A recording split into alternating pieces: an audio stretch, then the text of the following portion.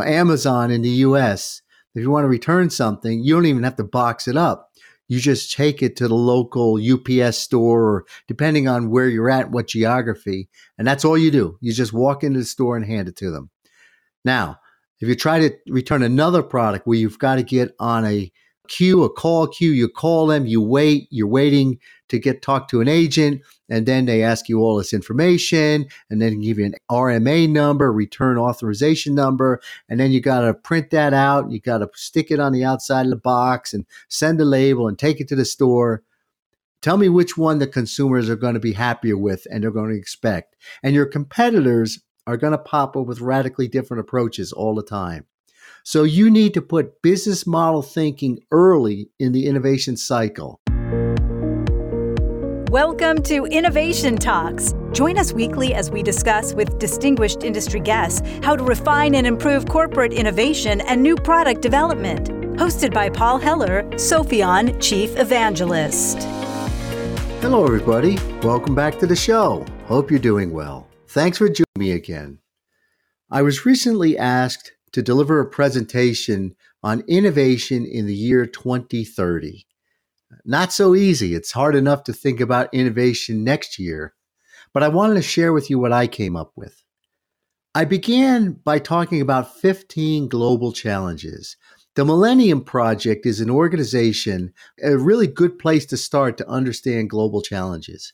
They've identified 15 global challenges that provide a framework to assess global and local prospects for humanity. These challenges are a result of continuous research, Delphi studies, interviews, and the participation of over 4,000 experts from around the world. And they've been updating this every year since 1996. So if you've not seen it, there'll be a link in the show notes. I suggest you take a look there, because these 15 challenges will affect the environment we are all living and working in, and therefore present a good landscape for the type of innovation that will be required. Let's highlight a few of the challenges. How can we achieve sustainable development while addressing global climate change? And I would add to that, and stay in business at the same time. How can decision-making be enhanced by integrating improved global foresight during unprecedented accelerating change? How can growing energy demands be met safely and efficiently?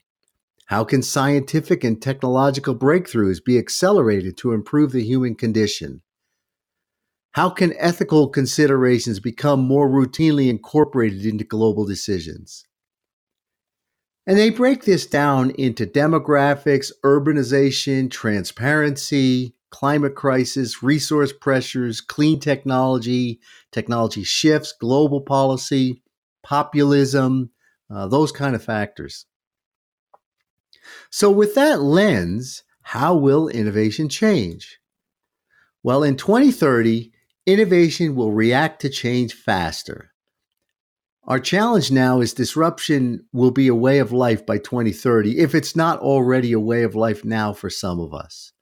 The sources of disruption continue to grow, things like militaristic regimes, global supply chains, the economy, worker shortage and political alliances, another pandemic, climate change. I'm sure there'll be more sources of disruption we've not experienced yet. So you need innovation data that you can access, you need innovation data that you can trust, and you need an innovation culture that embraces change. In 2030, innovation will embrace a changing workforce. Our challenge is the workforce is becoming smaller. Employees in the workforce have different expectations. Universities are planning for less students, and baby boomers are retiring. So you need a great innovation culture, one that attracts and retains good people. You need to be efficient with the people you have, the workforce you have, and you need to do more with less. In 2030, innovation will include sustainability, if it isn't already. Challenge is the world's resources are limited and consumers are focusing more and more on this. So you need to engage everyone in the sphere of the business world on climate. You need to consider the human aspects of business. You need to embrace transparency, and you certainly need to listen to the next generation. In 2030, innovation will include dual innovation. If you're not sure what I mean by that, go back and listen to some of the podcasts we've had on ambidexterity with Noel Sobelman and dual innovation with Dr. Ralph Christian Orr. A challenge is the market disruptors are everywhere, and core innovation will not be enough. Another challenge is that core versus explore innovation is hard. So you need multiple approaches. You need ambidexterity. You need explore innovation and exploit innovation. And you need startup thinking, corporate accelerators, laboratories, those kind of things. You need an ecosystem, all part of dual innovation. In 2030, innovation will use new tools. Our challenge is that new technologies are continually becoming available. The latest one that we're all talking about is generative AI, sometimes given the label ChatGPT, but it's certainly more than just that. But what will be next? By 2030, that's a long way away. We can expect something else to be there. In fact, we may find that what we currently know as generative AI goes away or morphs into something else, or doesn't really work the way we thought. Time will tell. So how do you select and use new tools without coming blind to the tools that you have? Well, you need to stick with what works. You need to try new things that extend what works. And you need to recognize when it's time to stop using a new tool. And you need to expect that new tools will come and go.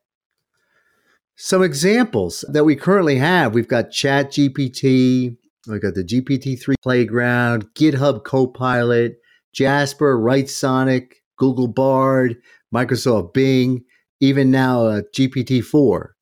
So you need to embrace these tools and technologies to help you, but expect change. You know, right now we're all learning how to drive these AI engines because it's certainly garbage in, garbage out. We need to learn prompt engineering. I was talking to somebody and they said, oh yeah, I use ChatGPT and I asked it to do something and it gave me the result and it wasn't quite what I wanted. So I stopped there. And I'm thinking, well, you don't know how to use ChatGPT because it comes back with something and then you have to tell it what's wrong or what you need changed or how it should better give you what you're looking for. And the way I talk to people about that is imagine you're talking to a research assistant. Let's say it's a university student who's an intern at your company. And you ask that assistant to do something. And they went off and did it. They came back to you and you looked at it and you said, okay, I like this. I don't like that. Please look at it this way. Please consider doing this as well. And if the assistant would go off and do that. That's the best way to think about generative AI, in my view. A lot of people using it. In 2030, innovation will put product management at the center. Yeah, some of you might say it's already there, but I can tell you in many cases, it's not quite there yet. The challenge is really knowing the customer. The challenge is that product people lack time to get out of the office. And a big challenge is product managers are not trained, although we see that changing now. So you need relentless focus on the customer. You need to know the customer better than they know themselves. You need North Star thinking, clear objectives, clear direction. You need clear and measurable product goals and KPIs. And the critical need is to focus on improving the capabilities of your people. In 2030, innovation will create new business models. The challenge is that changing models in adjacent industries change consumer expectations. So something that's totally unrelated to your business is causing the consumers to act a certain way. And when they come to your business, they definitely expect it to be the same way. If they've got tremendous customer service in, let's say, returning an item back to the store or back to the organization where they bought it from, they're going to expect that if they need to return something to you, it's going to be just as seamless, friendly, and easy. Amazon in the US, if you want to return something, you don't even have to box it up. you just take it to the local UPS store, or depending on where you're at, what geography, and that's all you do. You just walk into the store and hand it to them. Now, if you try to return another product where you've got to get on a queue, a call queue, you call them, you wait, you're waiting to get talked to an agent, and then they ask you all this information, and then give you an RMA number, return authorization number, and then you got to print that out, you got to stick it on the outside of the box and send a label and take it to the store. Tell me which one the consumers are going to be happier with and they're going to expect. And your competitors are going to pop up with radically different approaches all the time. So you need to put business model thinking early in the innovation cycle, and you need to ideate on your business models. Don't keep them static. Look for change. Who thought you could make a living as a YouTube or Patreon person 10 years ago, 5 years ago? And now we see people buy first by checking out YouTube. So much change in the business models. And you've got to get it right. I'll use the Hewlett-Packard Inc. challenge, there's our scandal or whatever you want to call it, debacle. Somebody wrote a blog post that, my printer is extorting me because HP's Instant Ink challenge, in this case, their credit card expired. They weren't looking at it. And as a result, HP basically disabled their printer. BMW wants customers to pay a subscription fee to use features the car has already installed in it, like a heated steering wheel or adaptive cruise control. And BMW is not the only one here. All the manufacturers are testing this and playing with it. You've got to get it right. In 2030, innovation will use some new and some existing methodologies. A big challenge is the tendency to jump to a new methodology because you think it will make things better, or others are doing it, so we should do it. And there's so much failure happening as a result of that. So you need to move carefully. You need to experiment, and you need to be ready to accept failure. And you also need to be ready to mix methodologies. There'll be no one methodology that works for all innovation. And so, just take something like Agile. Well, there's many people now saying that the age of Agile must end, and Scrum never works, and Scrum is a fallacy, and others very successfully using it. So it's a mixed bag. So be careful. Go in slow. Don't expect that just because you're going to implement Scrum, you're going to be successful. Plenty of articles on both sides of the fence on that one. In 2030, innovation will embrace ecosystems. The new innovation types we're going to see, like the innovation labs and the corporate startups, will go beyond the corporate walls. They'll include universities, venture capitalists, public-private partnerships, solo inventors, and other companies. In 2030, innovation will react to global and geopolitical impacts. I think we know that energy, water, global warming, they're going to make some areas of the earth uninhabitable. And so countries are going to have to deal with that.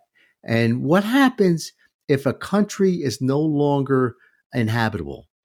Well, that's going to be a pretty big global impact. So we need to be prepared for those kind of shifts when we're thinking about innovation. And innovation in 2030 will address different population dynamics. We see it moving very fast right now, the power of the consumer, the way the consumers expect to buy product, to use product, to dispose of product, to share product. We see Netflix trying to change the way that its pricing model works and to prevent the sharing of Netflix that they felt was beyond the intent. Are they doing that to try to capture revenue? Are they doing to try to protect IP? I'll let you be the judge of that. But the population dynamics are certainly changing in Netflix's case to cause it to have to decide to deal with it now. So there you go. Those are ways that innovation will change. And I encourage you to think about how you will get there. What will your innovation look like in 2030? What will you do different tomorrow? Jot down some ideas and see what you come up with. Thanks for listening. Have a great week. We'll talk to you next week. Take care, everybody. Bye for now. Thanks for joining us this week for Innovation Talks with Paul Heller. If you enjoyed the show, please like and subscribe on Spotify, Stitcher, Apple, or wherever you listen to podcasts. For additional information on today's topic, check out Sopheon.com, Sopheon.com, where you will find plenty of innovation-centric content and corporate best practices. If you'd like to discuss anything with Paul or would like to get in touch with the show, email us at talks@sopheon.com.